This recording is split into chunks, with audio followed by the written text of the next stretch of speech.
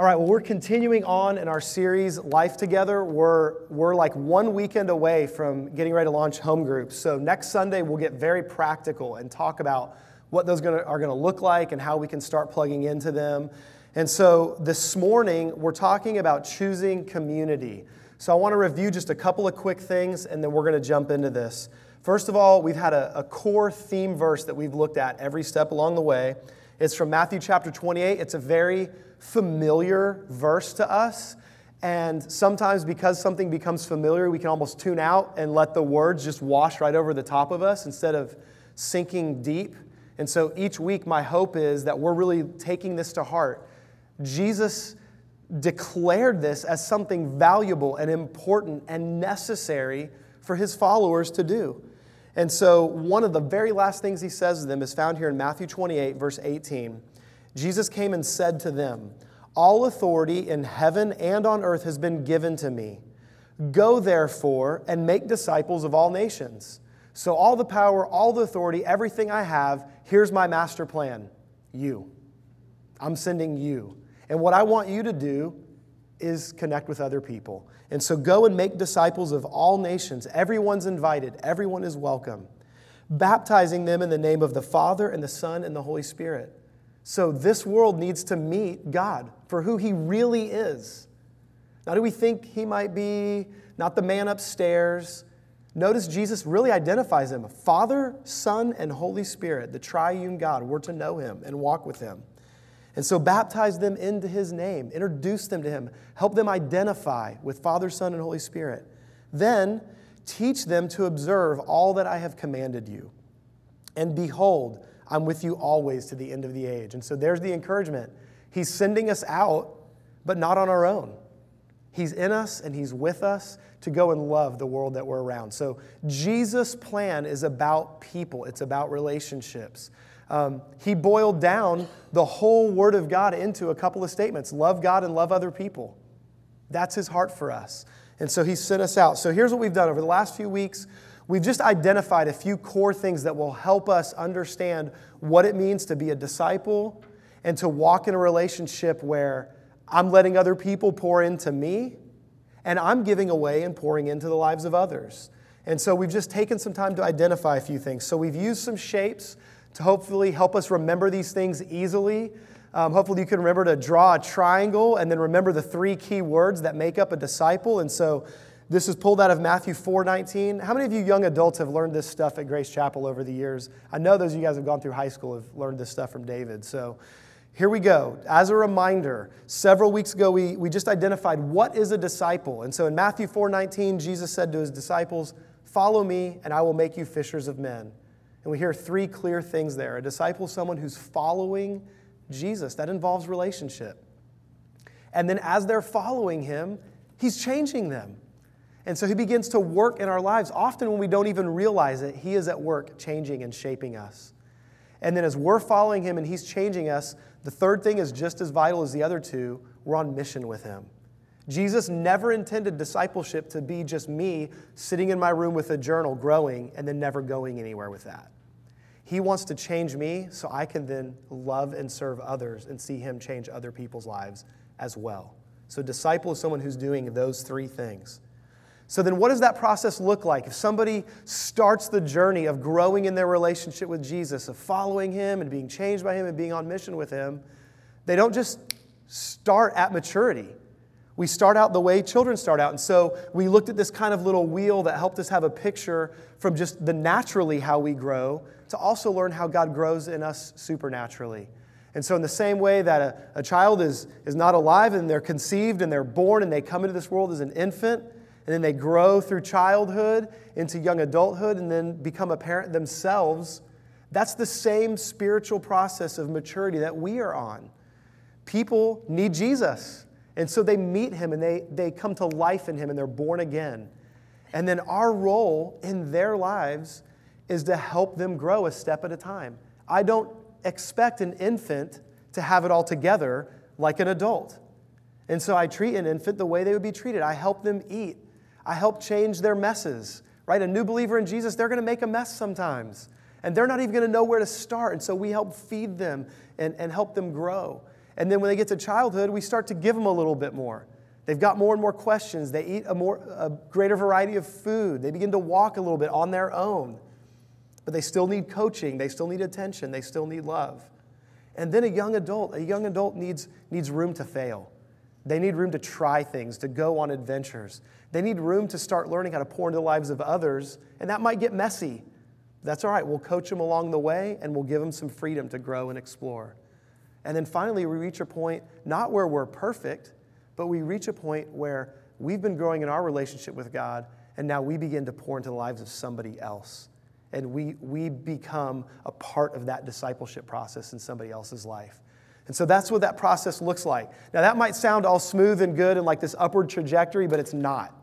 It's messy and it's all over the place, and we grow at different rates, and that's okay. And so that's where it's vital for us to understand the parts that we play in the lives of others when we're discipling. And so then we looked at these 3 circles and talked about how there's 3 parts in discipleship. There's God's part, right? He does the changing. He does the transforming. There's the other person's part. They make choices and decisions about following Jesus on their own. And then my role as the person pouring into their lives, I pray for them. I talk to the Lord about them. I encourage them. I challenge them. I'm patient with them. I don't try to do their part for them. I can't push them along faster than they're ready to go. I just walk with them. It's okay where they are. I also don't try to do God's part and make the change happen in their life. That's not real change if I've just kind of bullied somebody into making a decision or doing something they don't want to do. And really the goal in discipleship is not for somebody to learn how to follow me and become just like me. The goal is for me to help them learn how to follow Jesus on their own. And so I'm really kind of taking their hand and helping place it in the Lord's hand. And then they learn how to walk with Jesus for a lifetime. And so that's a snippet of our part. And then finally, we talk about the types of people that we will find ourselves in relationship with. And if you begin to intentionally invest in other people's life, as you're doing that, these 4 things will happen. There will be people that you begin to pour into their life, and they wander away like a sheep. And so Jesus in Luke chapter 15, he told this parable about 4 lost things. And they're about 4 different kinds of people who get lost along the way sometimes. And so a sheep might wander off. What do they need?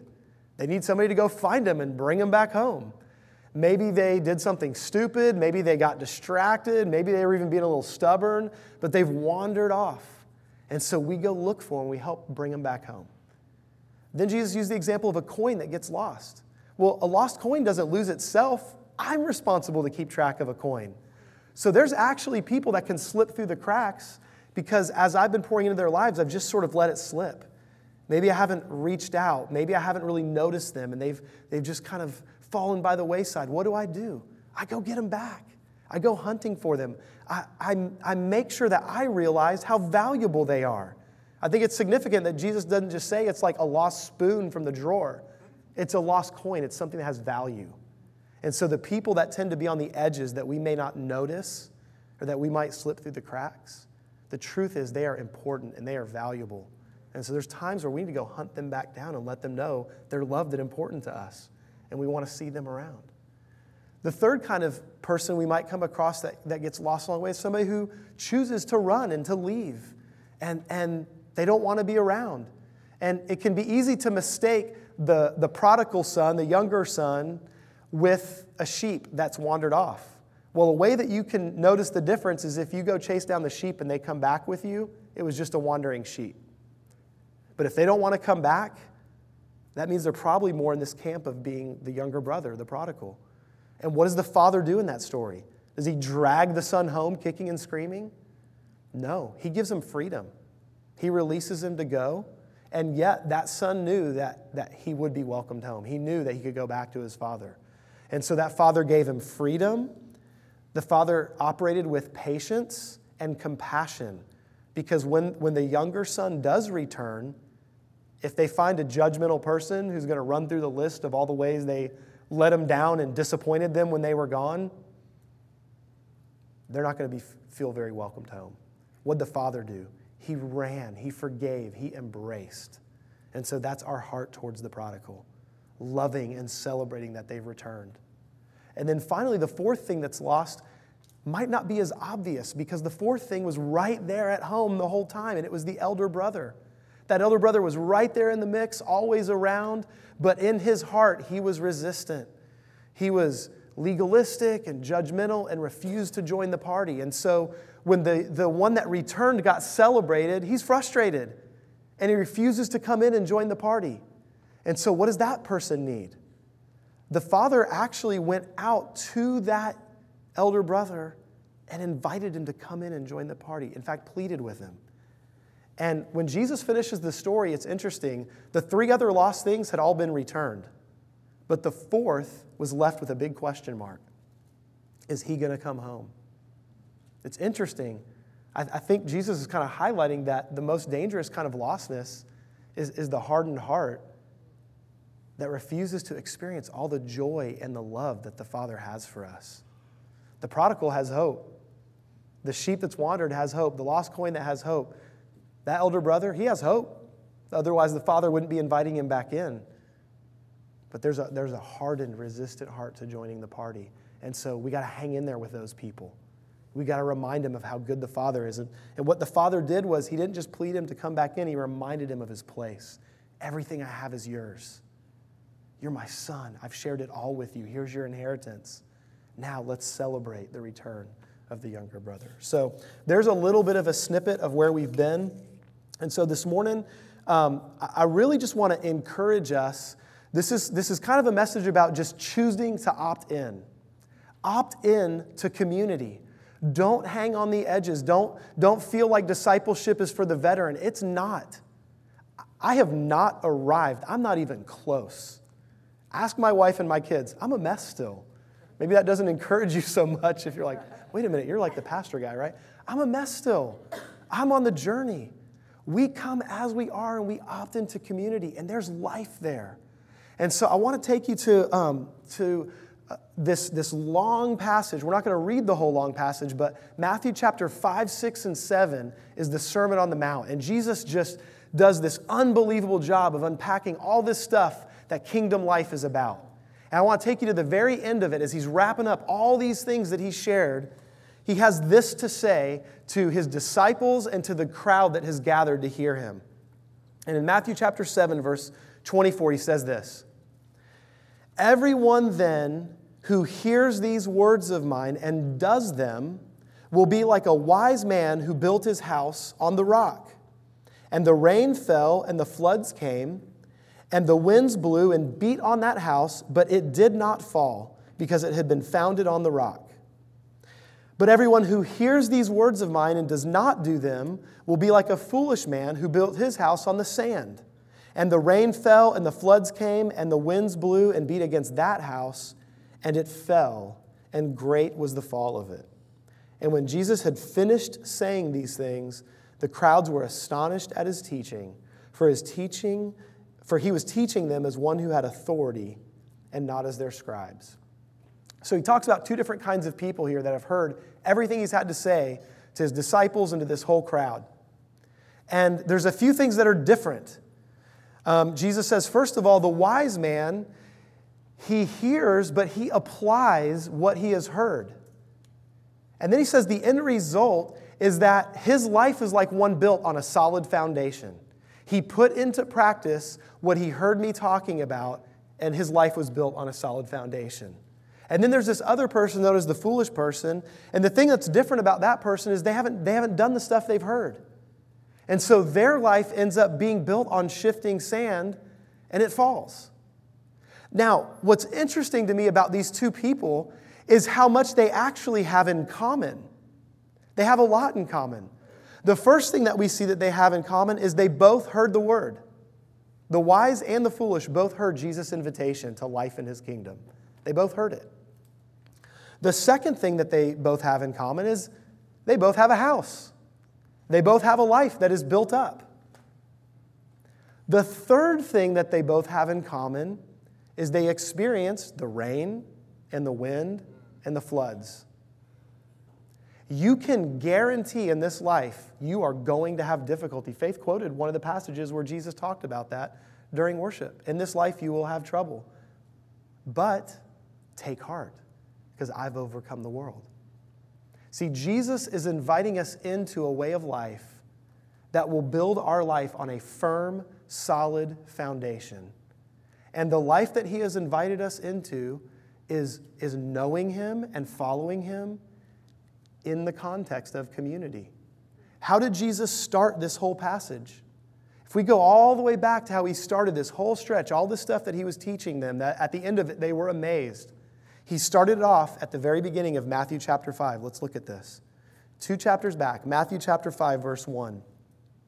Seeing the crowds, he went up on the mountain, and when he sat down, his disciples came to him.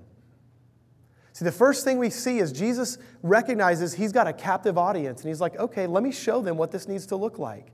And so he finds a place, and he sits down, and they're drawn to him. This whole community comes together, and he's like, all right, let's sit in community, and let's talk about life.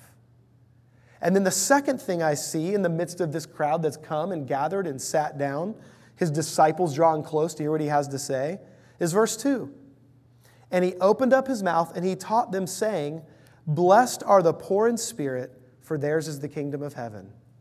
What's the first thing out of his mouth to this group that is gathered? There is God's kingdom available to you, and the way you're going to have access to it is humility. Humility. You know what community life requires? Humility. Because it's easy to have relationships that are surface, superficial, where you just kind of bounce off of each other every now and then. And I mean, I'm guilty of this, right? Like I see you in a hall here on a Sunday morning, and in 30 seconds, we have these brief little encounters, and things can sound wonderful or they can sound terrible or anything in between in some little 30-second interaction. But real life happens when I'm willing to really get to know you and let you get to know me. And that is going to require humility on both sides. If I'm going to invite you into my life, you're going to see the good, the bad, and probably plenty of ugly too. And the same thing's going to happen with me and you. It goes both ways. But Jesus says, hey, this is my plan. And if you guys are willing to humble yourselves enough to experience community with each other, that invites me into the middle of it, if you'll together process and think about and consider what I have to say, you'll actually learn how to apply it. See, the wise man heard it and did it. Now, that can sound like a command, but it's actually really practical. How do you learn stuff? By getting your hands dirty, by doing it. I mean, even in school, like you sit in the classroom and you look at the whiteboard, or if you're a little bit older like me, you looked at a chalkboard. Like you look at that thing, and then the next thing you know, you're being told to try to work out one of the problems. Or you're going to go home and do some homework and bring it back in, and you're going to learn through trial and error. You're going to learn through one of your other classmates getting up and trying to work a problem on the board. Or let's say you're learning something a little more hands-on. Do we have anybody in here that's pretty good with their hands at like fixing things or repairing things? I really shouldn't have mine up right now. I'm actually terrible at that. All right, a few of you are willing to admit it. I think there's some good fixers here. I'm terrible at that stuff. The first few years we were married, I almost refused to even try to fix things around the house. I hated it. Something that should take 10 minutes, I turned into a 10-day project. I broke more things than I fixed. It was a disaster. And one of my problems wasn't just that I didn't know how to do it. I hadn't heard. I really hadn't been shown. I didn't have that person that could actually show me, here's how you tighten that wrench, or here's the step that you go through there. And I'll tell you what, YouTube has changed my life. Has anybody ever practiced looking up on YouTube how to fix something? I mean, I've fixed our dishwasher, our washing machine, stuff on our cars. I am not mechanical and I'm not good at that stuff.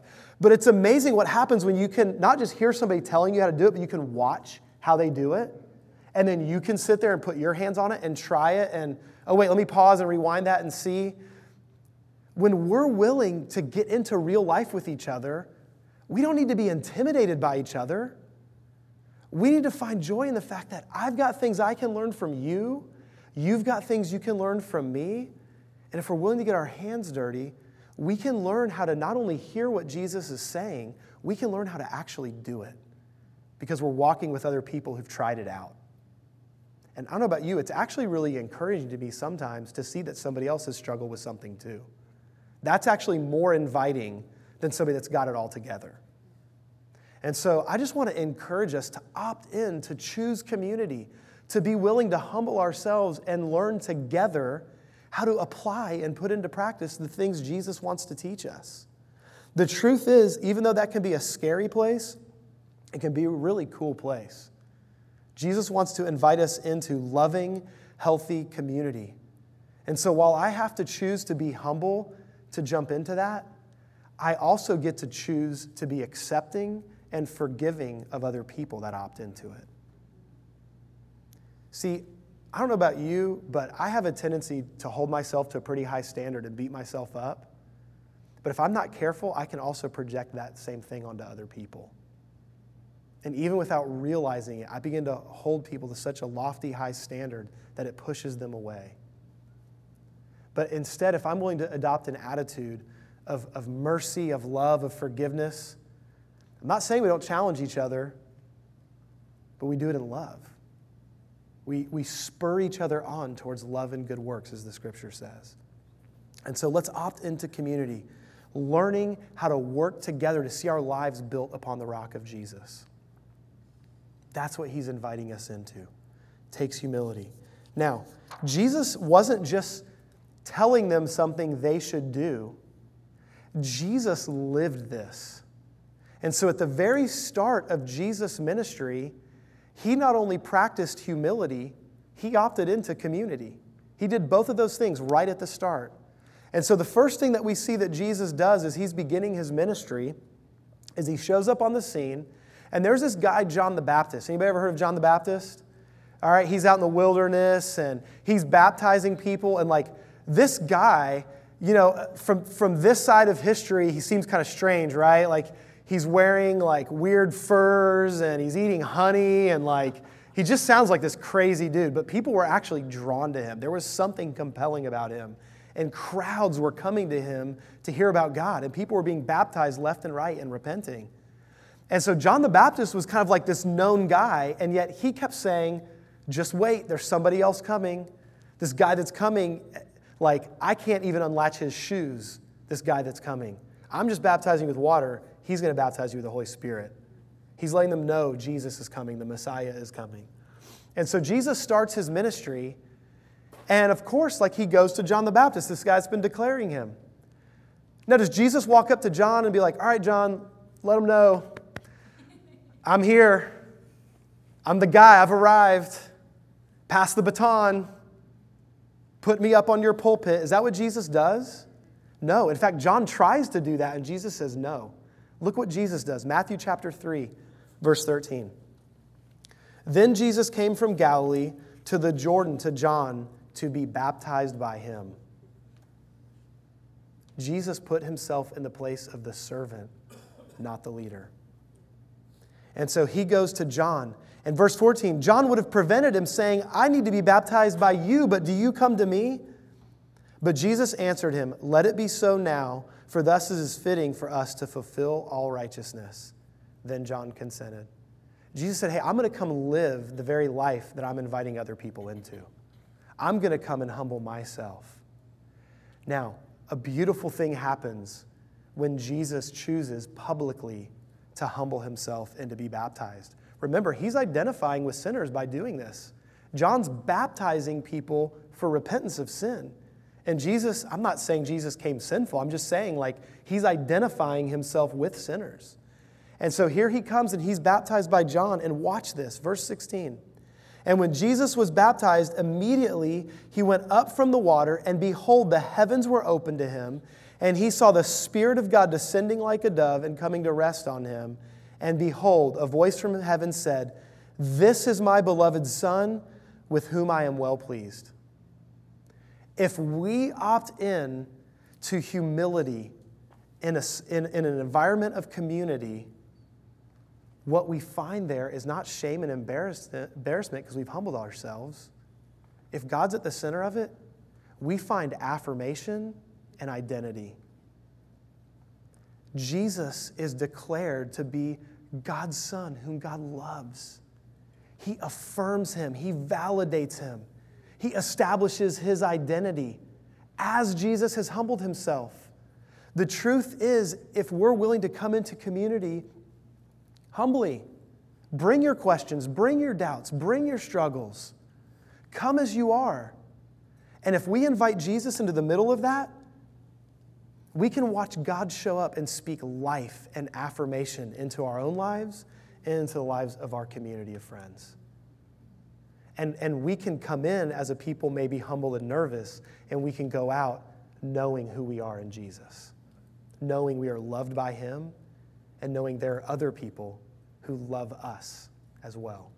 That's what that offers. And so here's Jesus, and He comes and He humbles Himself, and then, man, He walks through some struggles. The Holy Spirit leads Him into the wilderness. He fights through resisting sin, and He comes back, and He immediately surrounds Himself with community. See, Jesus wasn't just this preacher that showed up on the scene and then went and lived His own private life. He invited the disciples to come live with Him day in and day out. Come walk through life with me. And so Jesus lived a life of humility and community. That's His way, and that's what He invites us into. So my heart, my prayer is that we would do that. Now, practically as a church, we're going to start some home groups and hoping people plug into those, but this isn't about trying to sell you on Grace Chapel's home groups. This is about encouraging you to invest in community. Connect with other people. Be willing to invite Jesus into relationships that you have. Put this into practice right now in your homes. With friends, with neighbors, with children, husbands and wives, put this stuff into practice. If you got roommates, invite Jesus into the middle of those relationships. Choose humility and watch what happens when you wrestle through the stuff that Jesus is speaking to you and how you can apply it in your life. Let's pray together. Jesus, we love you. We thank you that you invite us into real life in you. Jesus, I thank you that your heart is for people. You love us. And God, you invite us into that same kind of life. Lord, we learn more and more how to love you and to follow you. And God, we learn more and more how to love people well, the people you've put in our lives. God, would you put us on a track to becoming your disciples? Lord, help us to learn how to follow you, to let you change and grow us. And God, I pray that we would choose community, that we'd be willing to be on mission with you, learning how to love others well. God, I pray that we wouldn't be worried about putting on a front like we're all somehow spiritual parents. But God, we just be real and come as we are. If we're infants in the faith, we'd be infants. That's okay. There's no shame in being a baby. Babies are awesome. God, there's no shame in being a teenager in our faith and sometimes doing amazing, powerful things and other times stumbling along the way. God, I just pray we'd be willing to come as we are and be real where we are and find there's a community of believers who love us right there. Lord, teach us more and more how to be people that aren't trying to do your part and fix everybody, and we aren't trying to do other people's part and force them to change. But God, that we just learn how to love and encourage and be consistent with one another, to do our part in our community. God, finally, would you help us to love lost people? Or that we wouldn't write them off or get frustrated with them. God, that we'd also recognize the places in our own lives where we're lost. And we'd see your invitation to come home. God, finally, ultimately, I pray this morning for just this simple truth, God, of choosing community. God, of wanting to be people who hear from you and apply what we learn from you. And God, that we'd be willing to do that in the way you prescribed. God, that we'd opt into community. That we'd humble ourselves enough to let people in. And God, that we'd be loving and patient enough with others that they would feel like they can come into our lives and be affirmed and loved and accepted. Holy Spirit, we just want to say right now, you are invited into our lives personally. God, we invite you into our community, this community of believers. God, I pray this over our young adults that are here, the community that you're building in Franklin. Holy Spirit, would you come and move in their lives in a fresh way? God, knit their hearts to each other. Lord, help us to take the risk of being humble. God, the truth is humility actually requires a lot of courage. And so, God, help us to be courageous and humble ourselves with you and others and watch the miracle that you'll work in our lives to affirm us and to establish our identity in you. God, that our lives will be built on the firm foundation of who you are, Jesus. We love you and commit our hearts to you. In your name we pray. Amen. Amen.